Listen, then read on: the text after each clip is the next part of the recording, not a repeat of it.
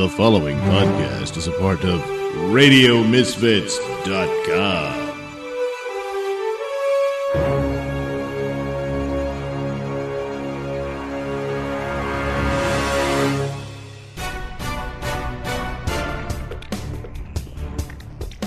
And now it's time for the Mr. Nailsin Show. Welcome to another episode of the Mr. Nailsin Show, episode 92. Yes, the countdown to 100 continues. And for this episode, we welcome back previous guest, Michael Blair from Scotland. Yes, welcome back to the show, Michael. Oh, thank you for having me back, Douglas. It's a pleasure. Yeah, well, boy, a lot of events happening over there in Great Britain. Some recent elections, of course, and some vehicular homicides. It's been pretty weird. Yeah. Strange things going on. Finally, some guy decided he was going to solve the whole war with radical Muslims by killing all of them. He managed to kill one. Yeah, it must just be a one-at-a-time thing. It could take him some time. Yes, yeah. So, well, I think he is now. I think he's enjoying some accommodation at Her Majesty's pleasure. I think at the moment. Right. Yeah. Then they'll set him up for a while now. Great going there, buddy. Thanks a lot. They said that they were assessing his mental health. I think, well. Do you really need to? Do you really need to? Yeah, no. Seriously? I mean, and now that's always been one of the warnings. It's the same here in the States. I mean, but after 16 years since 9/11, I expected something like that to be happening to Muslim people, somebody attacking Muslims and all that. And boy, not a whole lot. I think government's doing that. That's not doing that for us, sort of like proxy. Yeah. We got military to go to war with these guys over where it's actually happening. We don't really need to be mowing down people on the street just because they're standing outside of a mosque. No, from either side, it's unnecessary. Yeah, it really doesn't solve a whole lot. Plus, you're running over people who didn't necessarily have anything to do with whatever it is you're upset about. Absolutely nothing to do with it whatsoever. And by the way, ISIS and Al-Qaeda have probably killed more Muslims yeah, than that's any just other group. Somebody was getting at that because it's absolutely true. They have. They killed more of their own people than they have of anybody else. Yeah, and nobody seems to question that. I know. Yeah, I don't know why it's not noticed, but it does happen. Yeah, somebody should be noticing. Yes, because they have a pretty strict policy of people who they deem aren't Muslim enough. So this is the big snag. Yeah, I think you either are or you aren't. I don't think you can be enough of one. Oh no, what's in the Christian thing as well, doesn't it? You're enough of a Christian. Yeah. You're one of the ones a lot of people. TV. Yeah. Now, a lot of people on the left are like, oh, thank God, finally some white guy did a killing. And I mean, it's kind of like, well, this one killing is the equivalent of the thousands of slaughter. Yeah, this is not really quite something. No, it means nothing. Yeah, it really doesn't. It's just some idiot, some whatever his problems are, went off on some idiot tangent. Yeah. This won't solve anybody's problems at all. It just makes it makes it worse and it complicates things, and then a week we'll be on to something else. That's the sad thing. There's always going to be something else. This is the problem. Right. Yeah, it seems to be not just confined to Britain either. It seems to be France gets its fair share of this kind of thing of mowing people down in vehicles and leaping out with large, sharp instruments. Yeah, that was an idea of ISIS. They were putting it out there. If you want to join the movement, you don't need a gun. You can just use your vehicle. And sure enough, they say, oh, yeah, that's a good idea. And so they started doing it. Yeah, that seems to have worked. You don't actually have to fill it with explosive. You just fill it with hate, and it works perfectly. Yeah, it doesn't matter. So that's what they're doing. A lot of people saying, well, this is what ISIS wants. Because they want to have this battle. But actually, the goal they want right now is for the West to get out. That would be the one that would probably help quite a lot. Yeah. So they're trying to intimidate Yeah, they're trying to intimidate NATO allies and all that sort of thing. But for a full-scale war, I'm sure they'd like that too, where the different groups fight it out in all the streets and what have you. But more than likely, they would rather have pressure on the localities to say, well, why are we bothering with Syria? You know, that's what they would hope for, is that they would pull back. One would hope for, yes. But, yeah. But I noticed I don't think so. Iran had gone into the mix the other night as well. They were bombing ISIS targets as well. So nobody really knows who's bombing who at the moment or why they're doing it. Well, that's the thing. It's all very complicated. Sometimes they'll kind of be allied because they both hate us, but at the same time they hate each other. Yeah, so it's a difficult one. It goes back and forth because if we left the picture, then it'd be a war between Sunni and Shia. You know, yeah. So maybe that's what it should be. Well, I'm tempted to say that. Remember when the Iran-Iraq war was on in the 80s, and there was, it was basically trench warfare, and right. The West didn't get involved. They let them fight it out, and it lasted for quite a few years, and nobody really knew much about it. And when it went away, they sort of stopped. I think they just all got bored. Too many people were dead, and nobody was getting anywhere. Kind of like the First World War, They fought themselves to a stalemate. Yeah, they killed millions, so that'll do, Okay. Yeah, that's pretty much what they did, yeah. Yeah, boy, those were the good old days. Just let them settle it themselves. Just let them now settle we're heavily involved. Fear knows out of it, for God's sake. There's no interest, no Western interest in there. We got enough oil from other places. Leave them alone. Yeah. Saudi Arabia dangling on a string, that's enough. Whenever they fight it out, whoever wins, we'll just buy the oil from them, because they got to sell it to somebody, because it's useless if you don't. So it's just nasty-looking black stuff in the ground, isn't it? It's not really doing anybody any good if you can't sell it to somebody.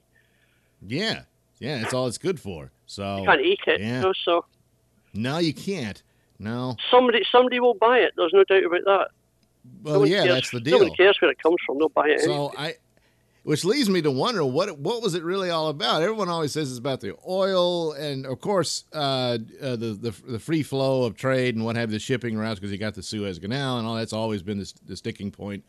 And so, I would assume it had more to do with that, because when you get with these fanatics and stuff, even though it's to their detriment to go to war with the West and all that, they'll do it anyway because, well, it's just with God's will and all that type of thing. So you never know quite what you're dealing with. If you were dealing with just dictators like Saddam Hussein, you probably could cut a deal.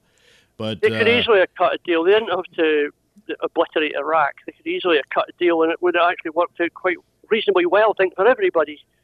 Yeah. Once you remove the dictator, that's the problem, isn't it? I mean, the whole thing just goes. They said it themselves. They didn't even know what they were doing when they took him out because they didn't have a plan. Yeah. The plan was disband the Iraqi army, disband the civil service, and God, look, it's chaos. What happened? We don't understand. Yeah, I know. How could this possibly happen? They went on and on and on about how easy it would be to take down Saddam Hussein. Well, I never questioned that. No, that was going to be good. Of course, it was easy to take him down, but then it was because it's like they didn't want to think about it. Well, we're not conquerors. Yes, you are. Mm-hmm. You're taking this government away. Now, there's a consequence for that. What do you have? What are you going to do about it? And there was no plan at all. And so, of course, the looting, the rioting, and all that stuff happened. Yeah, they took all these artifacts, and they were literally. I mean, I saw a documentary recently where they were taking stacks of $100 bills out of huge cases and just handing it to tribal leaders as they all shuffled. Right. It's like prizes at school. Here you have that. You have that. Here you have that. Bricks of $100 bills.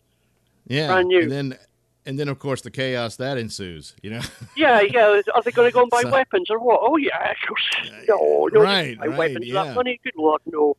Then the army all defected to Al Qaeda anyway, or whoever they were, ISIS, whoever they call themselves. Yeah, they went.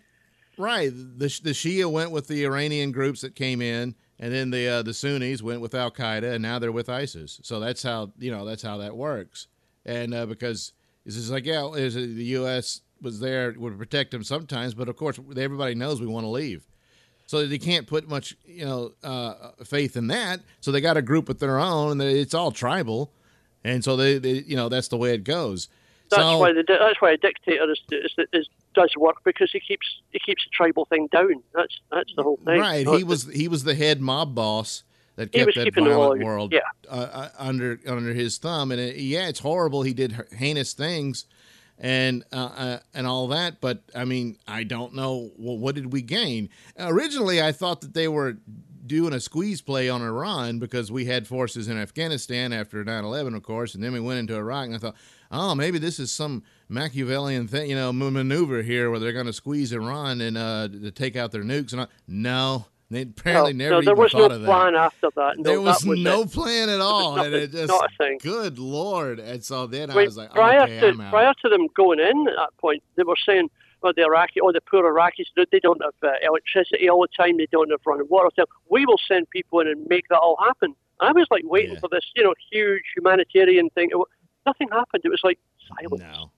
Tumbleweed down the street. It was just, you couldn't settle anything down. So there was no way to have. No, there was no infrastructure there at all. There was nothing. There's little pockets here and there. The bureaucrats working and kept most of the army there. They could have done something really good there, but no. Oh, yeah, but it would have taken a more massive approach, and nobody was going to put the investment into it. And as soon as they went in, okay, how do we get out? Well, that's not really the situation you're in. You're in, and you need to deal with the problem you have. And make a plan. And it didn't. And now everybody's trying to get out. But now we got a problem. So now you can't just leave. You've got this festering wound there.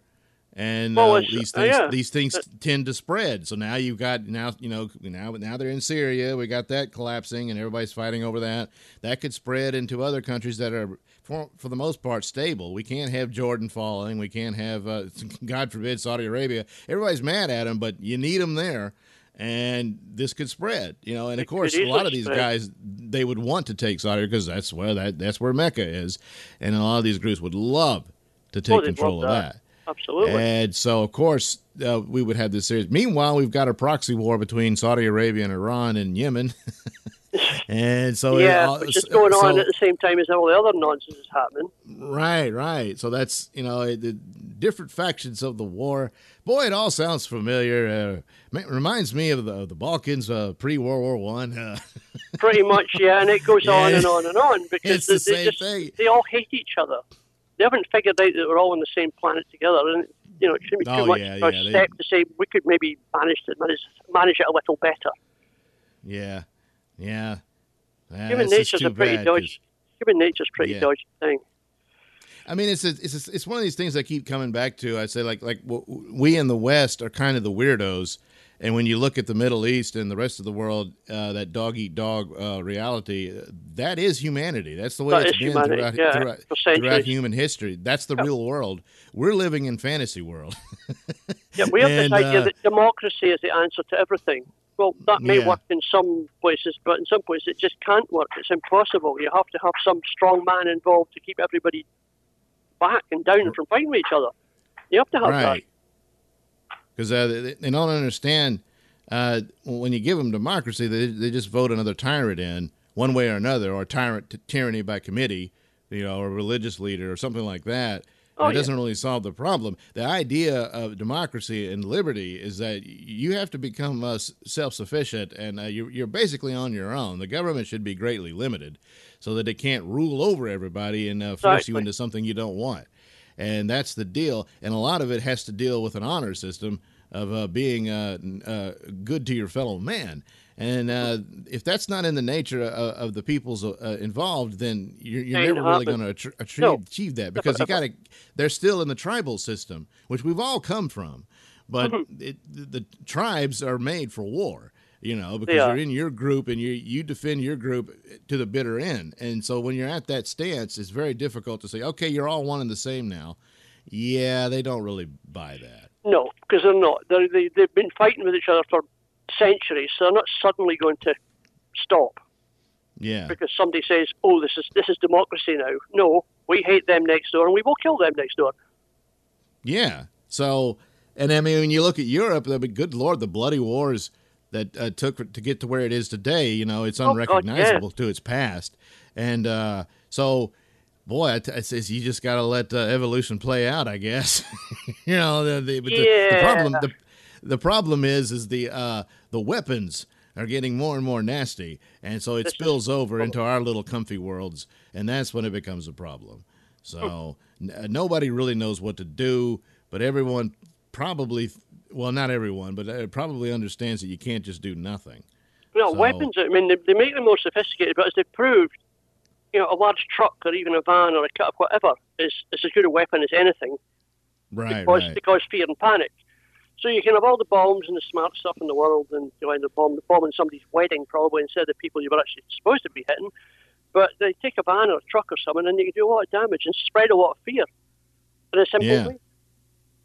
And that's the main goal of terrorism, of course. That's why it's called terrorism. I'm trying to scare you into doing something I want you to do. So that's what they do. So, Theresa May calculated I've heard of her, yeah. Yeah, she thought she could increase the majority, and boy, did that backfire. Yeah, that was one of the biggest follow-ups. Yeah. I remember when Gordon Brown became Prime Minister, by eventually Tony Blair, he said, "Oh, for fuck's sake, Gordon, just go and be Prime Minister then." And people said, "Well, why didn't he call an election?" Well, the same thing would have happened to him as Theresa May. It probably would have so he didn't. I mean, it looked stupid, but he did the right thing, I suppose, from a personal point of view. Right. He played it safe.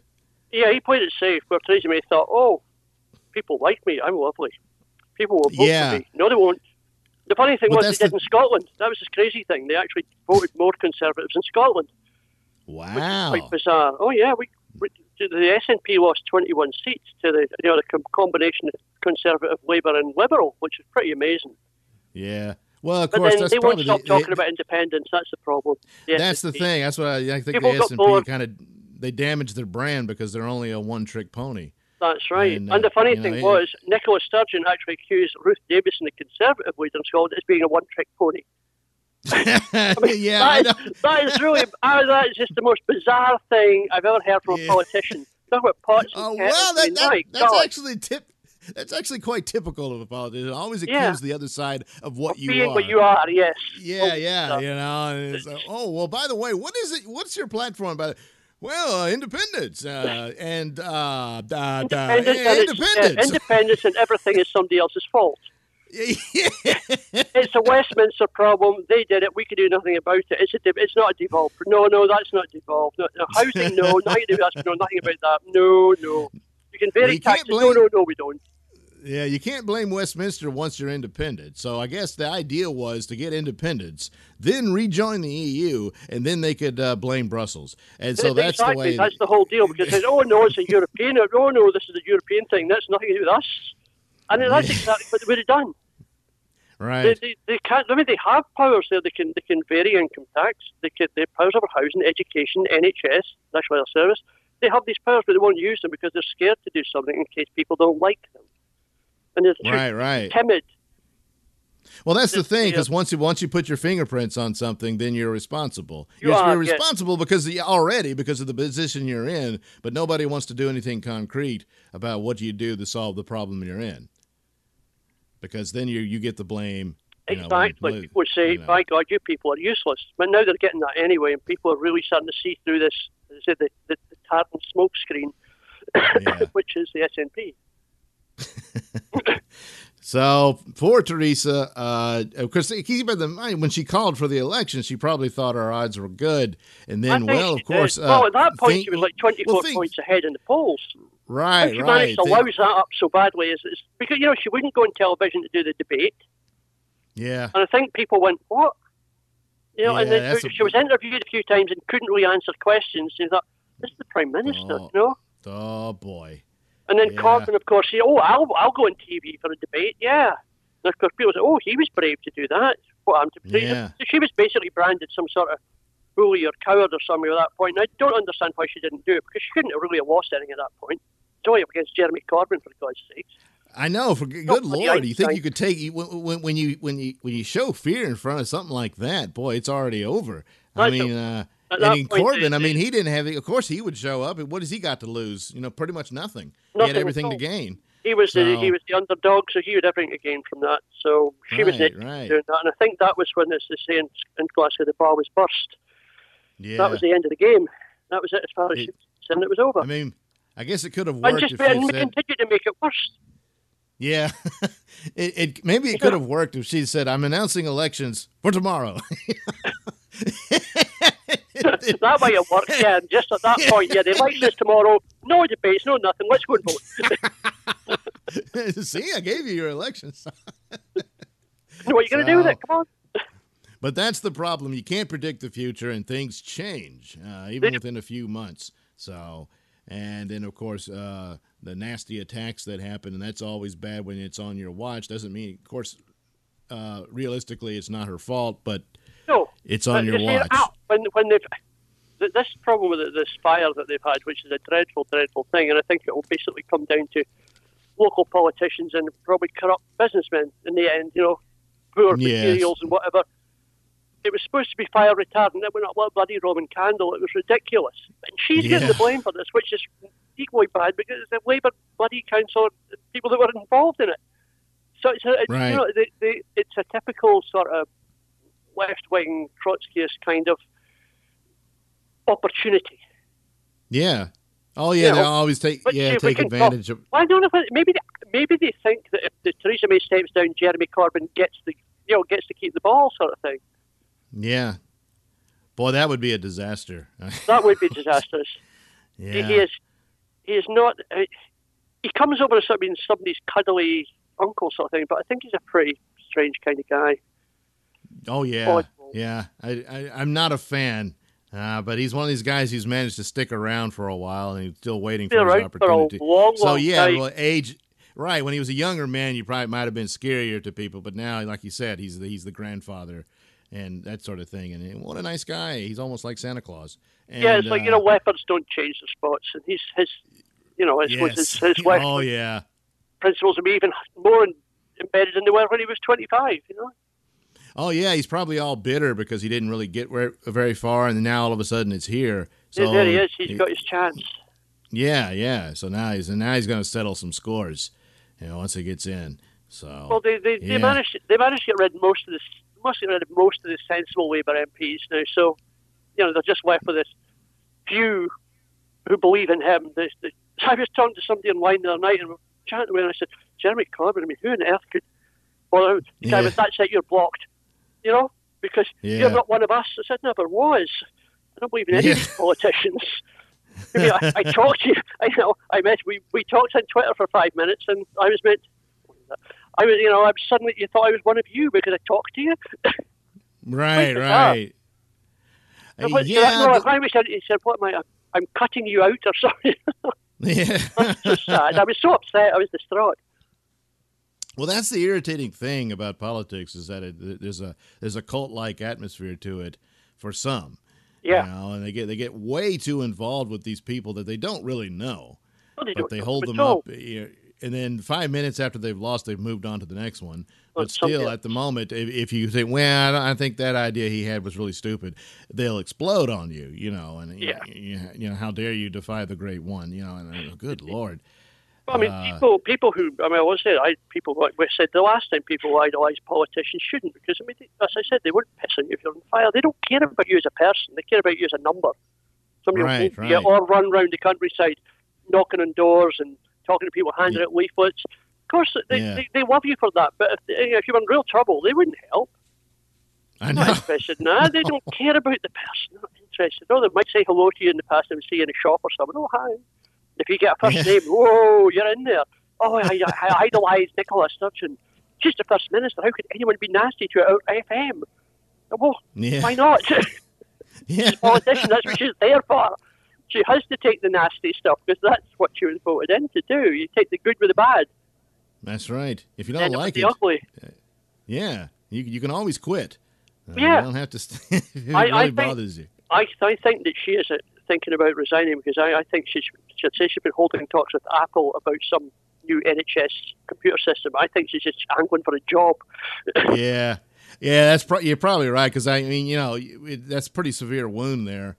And, technically she could stay on, but really, she's lost a lot of credibility over this. She really has. And the funny thing is, the day after the election, and even to now, you talk to rabid SNP supporters, and they won. They still ended up with more seats, so they actually won. The fact that they lost and made it look like idiots.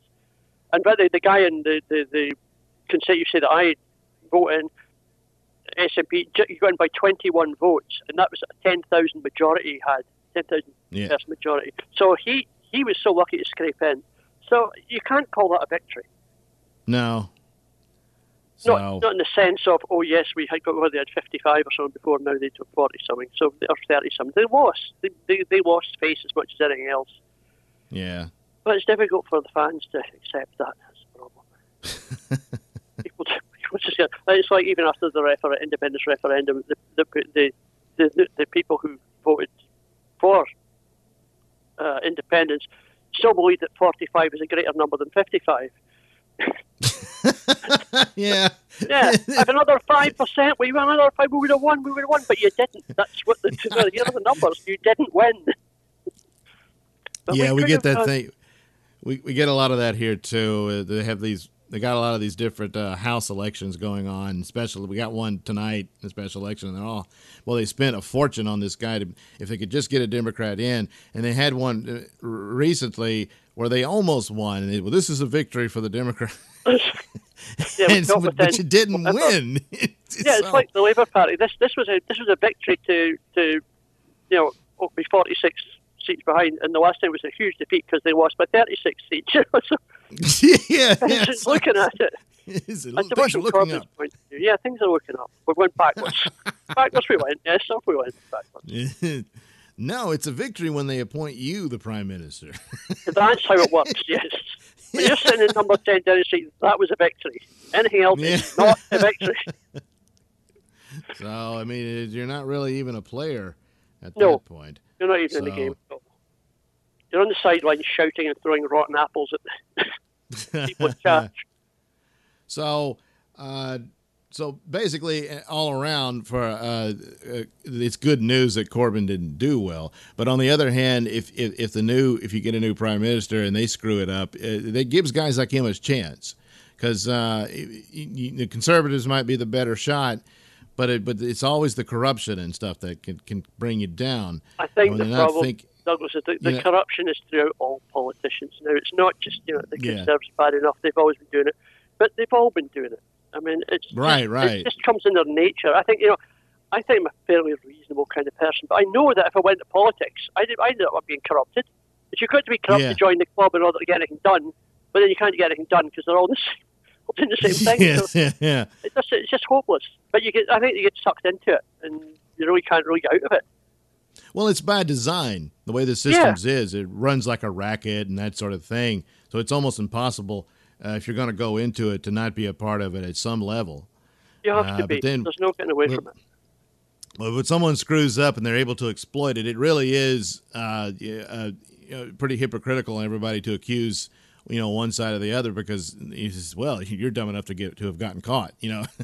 That's basically it. That's true. Yeah, there's always somebody that gets caught. Somebody gets sacrificed. It was like the election itself. There was some sort of expenses thing where people were buying paper clips and putting on expenses, and they were buying an enormous house and then renting out, this kind of thing, and getting the government to pay the mortgage.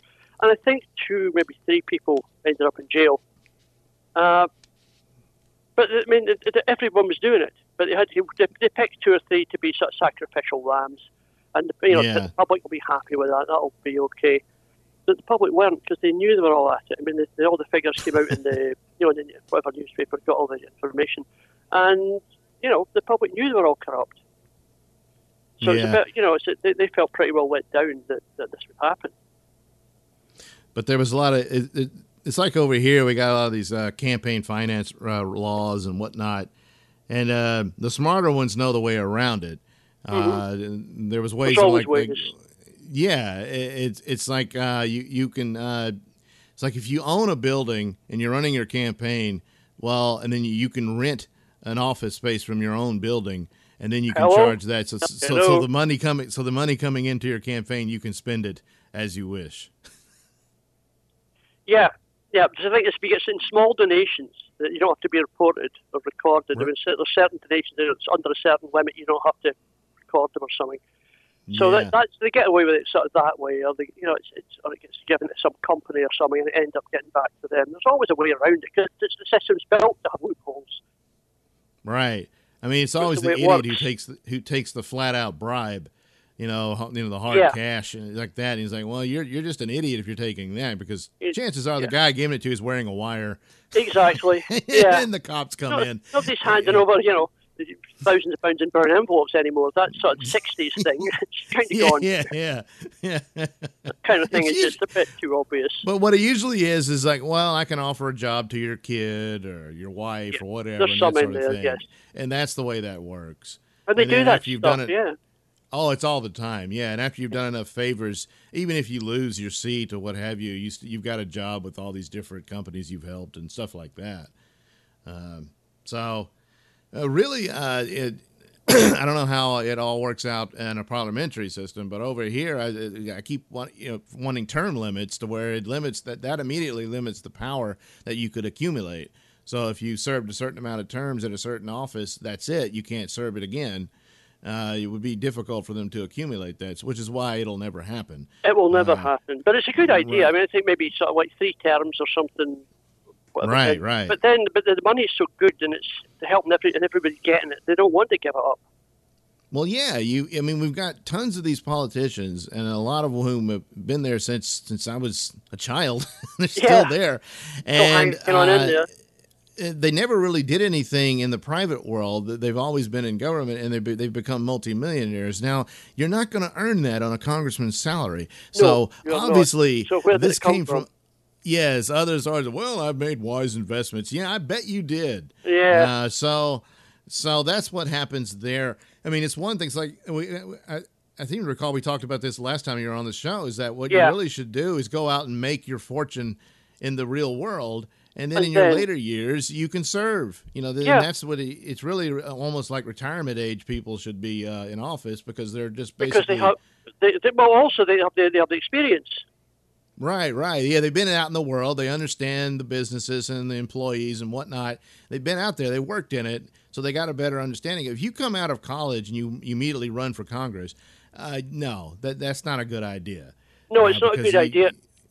Because I know in this country, I think they have to be 21 before they can become a member of Parliament.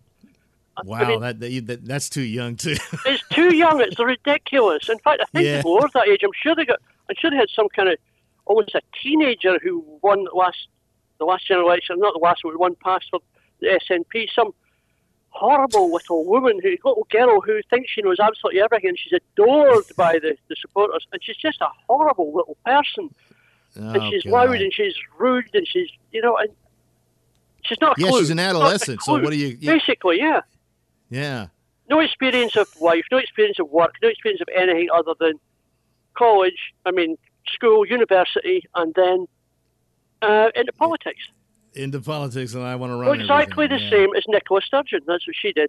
She said she worked as a solicitor, but I heard from somebody who knew her family that she was there for about, 3 or 4 weeks and probably wrote a couple of letters, and then she went straight into the SNP system.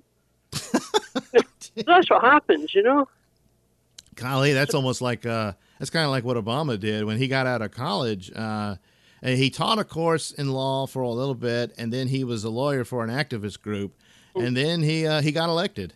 Yep. Yeah. So that was about it. But that's the norm, Didn't Bill Clinton really he didn't really do anything other than go into politics either. Right. Same thing. He ran for office almost immediately, and I think he lost that one. He was running for Congress, and he lost. Yeah. And then he later on ran for the state attorney general, and he got that. So that's how he got in. I think actually Hillary was probably the breadwinner for a while because she actually did work at a law firm, and so that's what he. Yeah, so he was always just a politician. He never really had any experience, anything else. I always thought that Hillary was probably the brains behind the outfit anyway. I don't know, smart Bill. Yeah, in some ways, yeah, because, like I said, she had the experience of actually working for... real people in the real world. Yeah, so she had that. Yeah. And then Bill Clinton, his qualifications came out of being a governor. Usually, once you're a governor, that's about as close as a politician can get to being a manager. So you get some amount of experience doing that, which gave him his skills that he needed when he became president. But still, he was another one who just never really lived in the real world. I think so. You need some animal cunning to rise to the top in politics. Right, he had talents, no doubt Yeah. about that. He had charisma, which Hillary didn't have any of it, which really hurt her badly. That she did couldn't hurt make it. badly. We saw her try to be charismatic, and it was quite painful to watch. Yes, when you don't have it, you don't have it. You just don't have it. And she couldn't be honest. If she could have just been honest, maybe, but she had too many skeletons in the closet and all that. Oh, just a bit of breaking news here, Douglas. So we have Brussels Central Station has been evacuated after reports of an explosion. Local media are reporting that a person wearing an explosive belt was neutralised inside the station. All right. Belgian police say situation is under control. So that's Brussels bombing at the station in Brussels. So, it's still going on, unfortunately. Boy. So he was neutralised. You notice how I find this sort of, I know they have to, I suppose, they have to take out the threat, but recently the terrorist attacks in London, no terrorist has been caught alive. Yeah. They've just been shot dead very, very quickly. Yeah. In fact, the last one, I thought they were shot very quickly, very, very quickly. It's like the police were on the scene within. Well, that was interesting because the story I got was that the police weren't armed at first, and then they had to go get the arms, and then they returned and got and then they ended up shooting the guys. Yeah, but the whole thing was over after 8 minutes. Right. Police were called, so 8 minutes later the people were dead. So I thought, well, sure you could have done something to sort of take one down and maybe get a little sort of. Well, at the time, they thought they didn't know that those explosives were fake. No, they didn't. They didn't know that. No, so they probably figured, well, better take them out because if they're still alive, if you wound them to where you can capture them, still do that. It's true. They could still set off the bomb. So that's what they were in a pretty pickle, and I guess that's difficult why situation. That's why they were wearing those fake bombs. They didn't want people to approach them. If they could have gotten them real bombs, they would have had those, but. I guess they couldn't. If they had, they probably would have exploded them before they did anything else. That's the thing. Yeah. It's a terrible situation. I mean, people are being sort of radicalized by people who should know better. Right. You just never know what someone believes or wants to believe and what pushes them into it and all of that. They're all against me. Most people don't even know that's happening. Their family don't really understand. They don't know. I mean, suddenly this happens. They go, oh my God, I didn't, Right. Derek was such a smart kid, sort of thing. Yeah. Something into that. So it's really, and all of a sudden he's into someone else and off he's doing. So it's quite dangerous. You never know what the mental state would be to put you in a position to where you're open to that. And because once they get into it, they're not going to tell other people, because now I'm a secret soldier in the war for Allah or whatever. And I think a lot of it is just that they find lonely people and befriend them and say, this is the way it should be, this is how it should be. And people who are lonely will basically say, oh, this is great, I'm like a part of a family now, sort of thing. And easily put into the situation. Yeah. And I imagine there's a variety of different situations that, it's not always the same story about how they end up there. No, I think there's many different situations. And it depends where they come from, what kind of life they've had before. But they know how to be. These people know how to manipulate people to do these things. Yeah. And again, it's cult-like, very much. So that's how it works. And for whatever need that someone might have, that cult seems to fulfill it for them. It does. And that's it. So that immediately gains their full loyalty. Yeah, people who come out of it and sort of being programs that they say that it's like you become part of a family and you will do whatever you're told and you think you're doing it for the greater good. Right. Yeah. I suppose it's the same with whether you take the white supremacist, same sort of thing, really. People get dragged into that kind of situation and they've been brought up with it or whatever and think that's the way to do things. Yeah. And the last thing you want to do is question it. Well, that's the first thing you should do. It's the first thing you should be doing, You should question everything. You can't really just, because, you're not testing it. So, no. And I mean, one of the first questions I always wanted to, why does God need a hitman? Yeah, exactly. Why would he need a hitman? I mean, for goodness sake. I mean, did you ever think of that? He's a deity. He can do what he wants. He can explode you on the spot if he wanted, He could kill us all. Bolt of lightning. So he doesn't really need you. No, really doesn't. Yeah, that's the biggest problem with all the holy wars. They're quite unnecessary. It's not really going to do anything. They are. If you believe in a God or a greater being, then you really don't have to do that because they'll take care of business for you. Right. They can do it. I mean, of course, the other thing is like, well, if one side believes it's the will of God for me to go to war and the other side does it, they still got to go to war because they got to defend themselves. So that's how that starts. Somebody starts it. I don't know when or where, but that's how it works.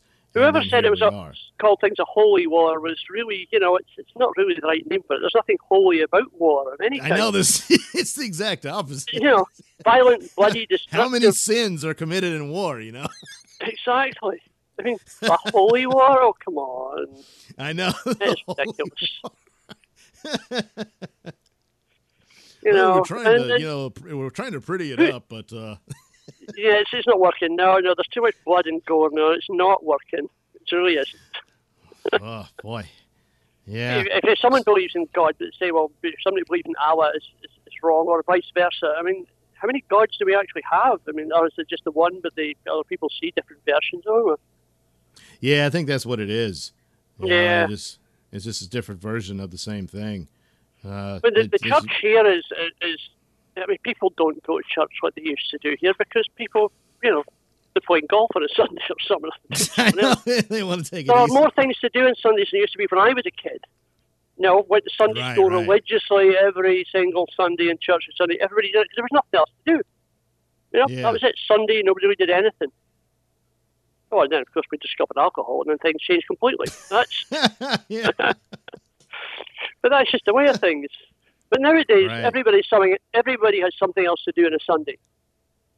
Yeah. So they don't necessarily go to church. And you do see people do go regularly, and that's fine. They enjoy that. That's part of their routine. That's good. I don't deny them the right to do that. I think people should if they want to. That's fine. But don't kill people because of it. Right. You're meant to go to church, be uplifted, and then come out and murder people. That seems a bit over the top. I don't think really what it was designed for, or maybe it was. I don't know. Well, I always put it this way. I would have thought, because one of the things they worry about is blasphemy. But is there a greater blasphemy when you take the position of God himself, when you're actually deciding someone's life or death like that over an idea? So that, to me, would be the highest form of blasphemy, to do that. So if we could just understand that, maybe they'd rethink it. Yeah. But I don't think that's not going to get through to the jihad movement and all that. No, that ain't going to work. So that's just too bad. That's just, that's far too sensitive. The only thing I see it is, it's really unnecessary that this is a 16-year-old war. No one wants to talk to it like that. It's an incident. It's some sort of activity, whatever they want to. They don't want to call it that because the United States wouldn't declare war. They should have. But you gotta let the military loose sometimes on these conditions, and you gotta have. The thing is that there are all these rules. The rules of war. Right. You're not allowed to do this. You're not allowed to do that. You treat people humanely. No one they're not playing by the rules anymore. No. The rules of war. When the people said rules of war, no, bang. Oh, that's one of the things that I don't understand why it didn't become a bigger scandal here in the U.S. because there's these strict rules of engagement that the military has, and it's gotten them killed. They can't return fire unless they determine that they're actually holding a weapon at the time, and all that. It was, well, good Lord, the enemy figures that out pretty quick. They hide their weapons. They're onto it. They're sharp enough to figure that one out. Yeah. Right, and that was under Obama. But then in George Bush's time, one of the first things they did was, okay, you can't fire on any mosques. Well, good. Right off the bat, Al Qaeda figured out, we can use mosques as forts. Precisely. And so there was even a battle with them. George. Yeah, and it's just like, they're going to appreciate how nice we are. No, they're not. No, they're not. They're going to say, look, it's either a week, we have a shot. And that's what they did. And so you've got to have a constant humiliating, crushing defeats on these movements like that, to where eventually they can't get new recruits because nobody likes a loser. Isn't worth it anymore. It's not worth it, right? No. And it's time to stop. They got all these kind of fantasies, like they're going to be like the Robin Hood of Al Qaeda or something like that. You know? Let's stop that one. No, it's not like that. And you need to grow up and get a real job, and go back to the farm, whatever, and live your life. Yeah, find a woman, get married, and have kids, and that's what you do instead of being the superhero fantasy that you have for your jihad. That's not, so that's what it needs to be. But instead, we're doing these little pinprick operations here and there. So I will hand it to Trump when they allowed the Moab attack on ISIS in Afghanistan. So maybe I'm not sure what that achieved. Really, I don't. The repercussions were probably still rumbling around the globe, but several tidal waves. But no, I mean, I suppose maybe it wasn't a bad thing, of a touch of shock and awe, as it were. But I don't know. Well, the thing of it was, it was one of their little underground caves headquarters. Yeah. And the old way would have been to send the special forces to go into those tunnels, and so of course we're gonna lose a lot of guys. So why don't we just blow it all up? So that's what they did. So that's what they did. Yeah, I've got no problem with that. So so if that's the approach they're taking, it could stop up a lot of it, and it'll be a game changer. I don't know. We'll see how things progress. He's a little busy with the political situation here, but meanwhile, North Korea tortured and murdered one of our citizens, and he died. So that's kind of up the ante there. That was pretty bad. I read that, and I thought, well, that's just that's just horrific. So and then that's the reason why they released him, because they realized, oh boy, he's going to die. We don't want him dying here. So that's what they did. Back and we'll pretend it didn't happen here. It wasn't us. Somebody else did it. Yeah. So now I'm hearing he's been in a coma for almost a year. So they've been keeping that from us for quite a while. I don't know what they did to him, but he was in forced labor camp or something really horrible. Yeah. He's just I mean, there was some footage about he made a second appearance before their court. And it looked like he was showing signs of some kind of neurological disorder, because he was kind of shaking and stuff. Yeah. So there's all kind of torture techniques that won't leave marks and stuff. So it might have been something like that. I don't know. Could easily have been. Who knows? Yeah. So, they're not known for their humanitarian people. Whenever North Korea falls, boy, the horror story we're going to hear is probably something we've never heard before. It will be so beyond anything. But I honestly, when you despair it, you see what human beings are capable of doing to each other. You think, how can you do that? But then you get a sort of a mob together. I was watching something about, I think it was some African country. It wasn't Rwanda, but it was something around the area. Oh, the Congo. Yeah. And child soldiers who were, killing each other. They would cut hands of it. And they did it because the guy said, well, we didn't normally do it, but we were ordered to do it, so we did it. And then one guy said one guy would rape somebody, so we all just did it. It's like once one started, the whole thing just, the mob rule takes over. Yeah. And that's quite frightening. It's the same thing as like we were talking about, like cult-like activity, and it, especially with child soldiers, you can indoctrinate them and train them pretty quick, and it's all they know, so they're going to do what they're told, and there you go. That's it. So, it's coming to a stage where they're using 10-year-olds to, it's bizarre, it's horrendous what people will do.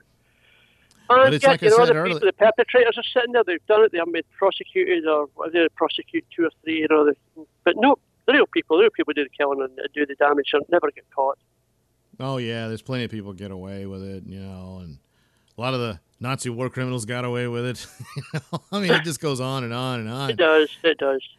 And it's like I said, we in the West, this is the strange place, the outside world. That's it. Wait a minute, what the hell's going on over there? Yeah, I know. We go, why can't they just be normal? Well, they are, because that's the way it's always been. Yep, that's it. It's a long struggle to get here. Yeah, it's like, the tribes in Africa, but they are tribal. That's why they're called tribes. They don't like people who live next door.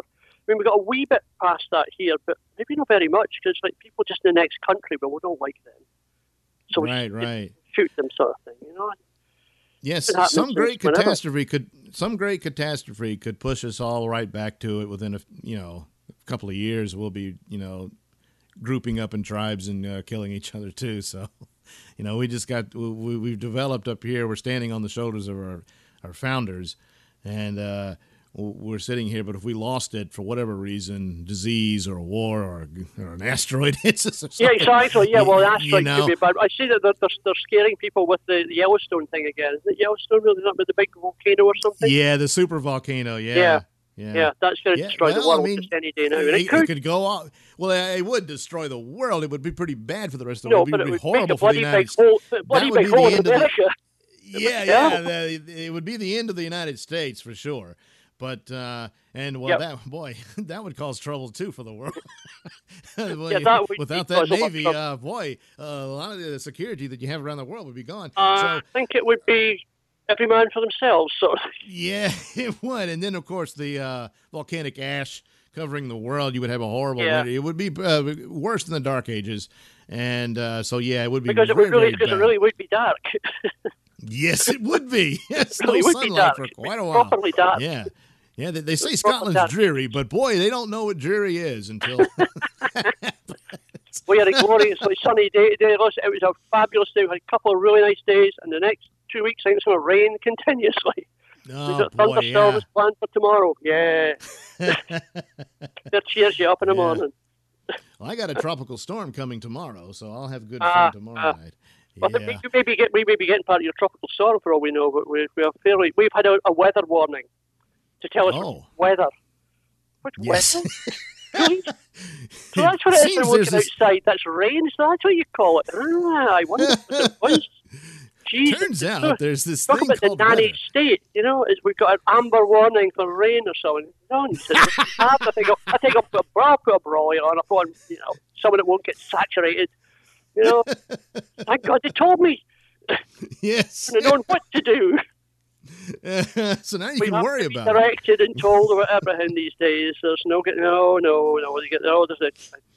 driving along and you get a big sign on the motorway, apocalypse now sort of thing, and you're driving around, nothing happens. A few cones scattered around, and planned this horrendous thing that happened, nothing. And the next time you're driving along, everything stops. There's no sign saying anything other than you're fucked. That's it. Just that's spend the generally 5 the hours case. sitting in this queue. There's always somebody. You will never know why you were sitting here. Yeah. No one will ever tell you. There's always somebody predicting doomsday, and they always want to be that one that gets it right, because one day they're bound to get it. Yeah, it's like it's going to be the hottest summer in record. At some point... Yeah, I know. It's always the hot, yes. The coldest winter. Yeah. The ugliest Christmas, whatever it is. And thank God Father's Day is over as well. I've been advertising that for bloody months. Oh, and it's like, thank God Sunday was over. It's never ending. Every story we went to, Father's Day, huge things, It used to be Father's Day, now it's Father's Day. It's like, it's huge. It's like, well, you survived Iraq, but boy, I survived summer, so. Precisely. Well, they figure as long as you're scared, they're doing their job. So. Exactly. That's what it is. So everybody stay scared. Everybody stay scared. You've got to be scared of something all the time. It has to be, whether it's weather, anything, you've got to be scared of it. A plague of hornets, anything. It's coming from France. That's the last one. If you can't think of anything, don't worry. We'll tell you.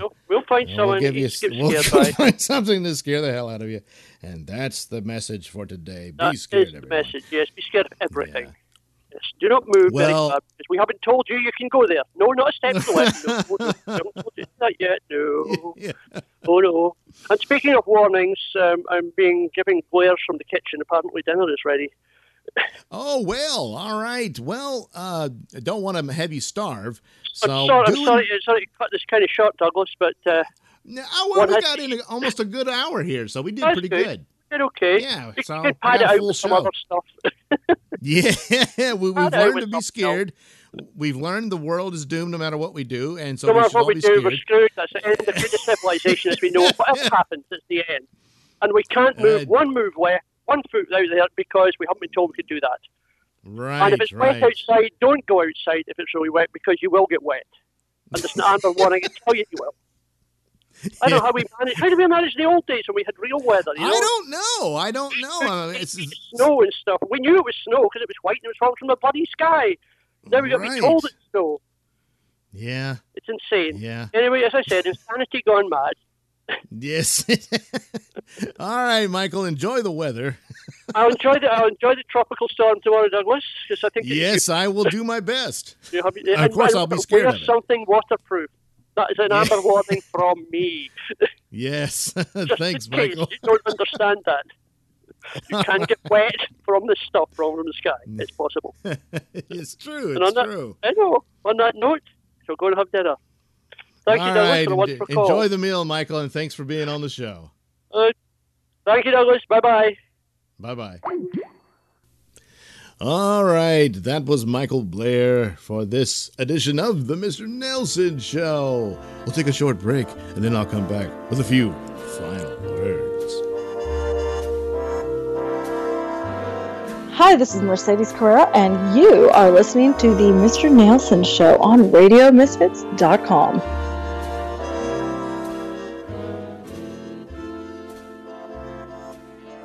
Like the sound of my voice? Yes, you know you do. And you want to hear it in the best way possible. So why not get yourself some headphones and accessories from Tweaked Audio? Key features include 8 colors and styles, mic'd and non-mic'd versions, designed to sound great for music and talk. Noise-reducing design with a lifetime warranty. So head over to tweakedaudio.com and use discount code Mr. Nailsin at checkout for 33% off and free worldwide shipping. That's Mr. Nailsin. MRNAILSIN. It's not case sensitive, but it is all one word. That's tweakedaudio.com. Timothy Bottoms, star of The Last Picture Show, and Susan George, star of Dirty Mary, Crazy Larry, are making things hot in a small town in Texas. Timothy Bottoms is Poke Jackson. All he wants is to get his girl and get out of a small town in Texas. Bo Hopkins is the sheriff. All he wants is to get Poke. Susan George is Mary Lee. She's the bait in a trap. Will you kiss me? In a small town in Texas. Engines are revving up. Tempers are flaring up. I'm gonna kill that man right now! The pavement is burning up. And things will never be the same in a small town in Texas. Rated PG. Parental guidance suggested.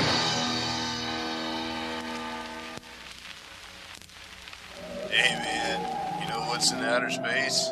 I don't know what. Gas. Stupid. Oh, wow-wee, what's this? Well, it's another spaghetti sci-fi riffed by yours truly. Oh, man, don't leave me hanging. Fill me in on the details. Well, this time it's Mr. Nailsin Riff's War of the Robots. Oh, boy. Yes, in War of the Robots, a scientist from Earth is kidnapped by a bunch of robots that all look like the late Rolling Stone Brian Jones. Huh, yes. The crew of the Starship Trissy. What? Yes, they call it the Starship Trissy. They pursue the robots to rescue the scientist and his beautiful assistant. They run around a lot, and once in a while they shoot ray guns and then watch TV. Yes, this spaghetti sci-fi romp was made by the same guys who made Cosmos War of the Planets. Oh, wow! Yes, so once again, someone on the set forgot to turn on the lights during filming. Oh, but wait, there's more.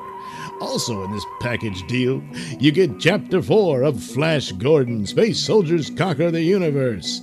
Yes, Flash saves the Earth by taking a powder on a mountain. Meanwhile, Ming the Merciless makes Dale watch as Dr. Zarkov is forced to wear a dress. Warning! Due to an extreme lack of talent, bathroom humor is deployed throughout the film. It also contains some music from Kevin MacLeod. Oh, wow! Where can I get this? Oh, you just have to head over to sellfy.com/Nailsin, and this little gem can be yours, simply for $1.75. Oh, wow! Cheap! Yes, it is. Stupid.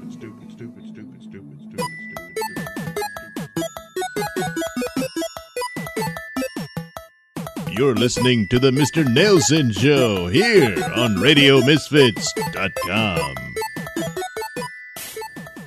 All right, and I want to thank Michael Blair for being my guest on this episode of the Mr. Nailsin Show. It's always a pleasure to visit with Mr. Blair, and always fascinating to talk to somebody from across the pond about current events, which, of course, these days are unfortunate current events, but nevertheless, it's always a pleasure to visit with Michael Blair. On occasion, he also visits the other show I co-host, which is the Rob Saul Show. So, you check that out. Live Monday at 10 p.m. Eastern Standard Time on Ripped Radio. And you can find it at robsaul.com as well. There's a tune-in, but I can't remember the address. but robsaul.com and Ripped Radio Network, you can find it through that. And, of course, the podcast is here at radiomisfits.com. However, something that isn't here anymore is the Bob Levy Show, which has been on hiatus since December. And we just did a new episode that was posted, well, not live, it was taped, but nevertheless, it was posted live, streamed live, if you will, at ddvradio.com. I don't exactly know where the podcast version will be posted yet. I assume iTunes, but anyway, the show is back on. We'll be doing more shows of those. But to hear it live on ddv.com, radio.com, that'll be Tuesday, 9 to 11 and Eastern Standard Time. And so there you go. Tuesday nights with Bob and me, and hopefully the other gang, we can get them in there. And so there you are, a new Bob Levy Show in a different format, and we'll see where that goes. Yeah. Recently, two TV shows that I see as the best in television excellence at this moment in American television. Better Call Saul and Fargo. Their seasons just completed. And Better Call Saul, once again, is a triumph, a masterpiece of the form, and just excellent. That whole crew, whatever they're up to, I'm in for. And it'll be interesting to see where they go once they complete this. Because I'm thinking, and if you're watching this series, and you should, because if you're not, you're hurting yourself. I'm thinking there must only be one more season in it, because it's a prequel to the Breaking Bad series, which, of course, was a phenomenal masterpiece also. But where it's ending up there and the way it ended, I don't see how much further they can go before they're in there. Now, there's some things they can overlap with, because occasionally they flash forward to where the title character is today. But I don't think they're going to go a whole season in that time period. So I'm thinking next season will more than likely be the last. It's sad, but it's also good, because you don't want to go too far, because you end up eventually jumping that damn shark. You don't want to do what Walking Dead did. No, you don't. Once fantastic show, now heading into Happy Days material. So that's sad. Meanwhile, Fargo. This one, of course, again, wonderfully done, fantastic crew, great performances, really spectacular. The guy who played the villain, I'm blanking on his name, but he played Mr. Varga. Boy, what a creepy dude that was. Well done, and all the Carrie Coons did a great job. I love her. I loved her in Leftovers, which was another cool series. Although I've only seen the first season, I'm catching up. But based on that first season, I could recommend it. And then Mary Elizabeth Winstead. Wow, boy, did I get smitten. But she was very, very good. But unfortunately, between the two, I'm thinking Better Call Saul came out on top here, because there's a couple of eras, actually. But there was one in particular in this last episode, and if you know what I'm talking about, Emmett's truck, that obviously Mary Elizabeth Winstead's character did. She did something to it to where it would stop in the middle of the road like that. And then after the big shootout, he starts it up and goes away. How does that happen? I mean, obviously, it would have been simple for him to just take her truck and leave.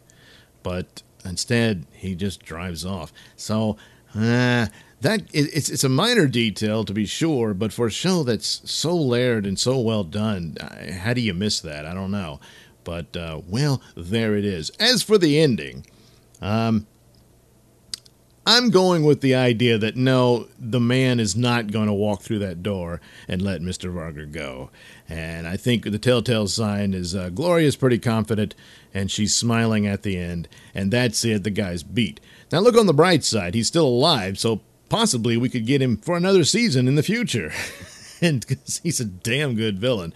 But, of course, ultimately, he needs to get his just desserts. And we can see where the Mary McDonnell character was actually the real mastermind behind the whole thing. We just didn't know it. And that's another clue that there might be some future series based on her character, maybe in her past or what have you. Who knows?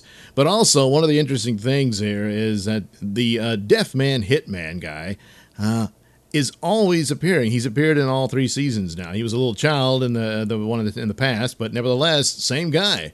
So maybe that's just going to be a thing they're doing all the time. So either way, we can look for that in future seasons. But still, I guess of the 3 seasons of Fargo, this one would have to be the weakest based on some of these problems that happen. There's also some of the explanations for Gloria's apparent aversion to technology because it didn't respond to her.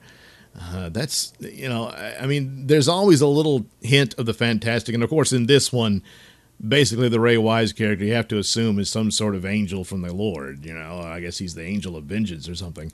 And so that little caveat is sort of similar to the UFO in the season 2. But there's always the hints of the higher power, and it's usually God or fate or something like that.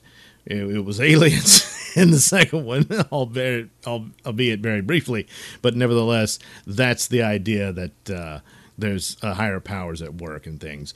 And so that's what we had here. And that didn't bother me at all, really. I think some people probably were put off by it, but, well, you're not paying attention, I don't think. And so, but I'm a little at a loss as to what that meant. And so I missed that one. I'm not quite sure what that's about. I thought it was going to reveal that she didn't ever exist. but no, she just felt that way. So little hiccups here and there. And I worry about that because it may mean it's time to go ahead and close the idea and move on to something else. Don't do a full season that's terrible. Don't, like I said, end up like Walking Dead. You start off fantastic, and you stay around too long, and now you're jumping zombie sharks everywhere. Yeah, don't do that. But all in all, a great show, and of course I highly recommend it. I mean, these are minor things, but it just worries me because I don't want to see a really bad Fargo. I don't want to see that. So I'm hoping they'll walk away from it when they run out of ideas. So, but we'll see what they do next year. But Better Call Saul seems to be pretty tight and on schedule, and everything's working.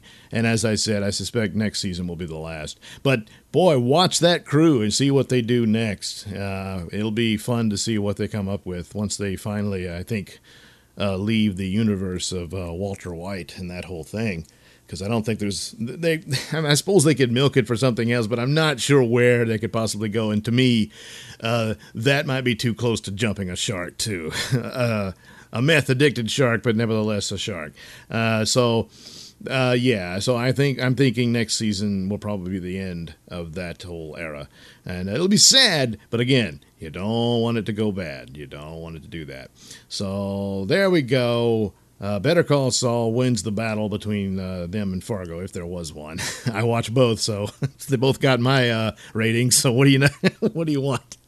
So anyway, on a sad note, there's been a loss. A good friend of the show, Stacey Prussman, who's helped me out in the past with this show. Her little cat, Snuggles, or Johann Snuggles, you would call him, has passed away. He had some serious injuries, and there was a site set up to do donations, and he got one of his legs amputated, and they were trying to repair the other one, but the little guy just couldn't pull through, and he passed away. So that's tough for Stacey. That's her little baby, and now he's gone. But it's just, and when you're pets, people, well, it's just an animal. Well, yeah, I know, but they live with you, you love them, they're with you, and then suddenly they're gone. It's hard to adjust to that. It's still a grieving process in mourning, and it's very, very sad. And so, Johann Snuggles, he actually made an appearance on the show. Back when I did my Halloween special with all the people involved with the Bob Levy show, had Stacey play some characters in it. That was that Scream of the Devil show. And while we were taping that, Snuggles kept intruding. and so there's a show I did, if you look back in the old Nailsin shows, where I played the blooper reel of the show, different people messing up lines and stuff I did with Bob and Joe and all that, and then Stacey. With Stacey, we were doing okay, but then Snuggles, he wanted to be in the show. So he was in that episode. So, funny kitty, and sadly, he's gone. So rest in peace, Snuggles, and my sincerest condolences to Stacey Prussman. I'm very sorry for your loss. All right, that's it for this episode of Mr. Nailsin. We'll be back next week, next Saturday. We're an all-new episode with all kinds of bells and whistles, I'm sure. And once again, thanks to Michael Blair for being my guest. And good night, everybody.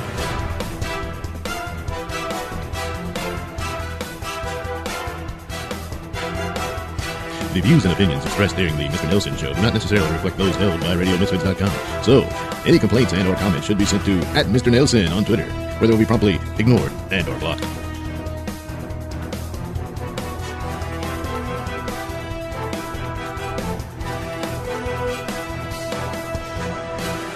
Okay, let me just, I'm just trying to think of what else that can make this better. Test 2. Sounds good.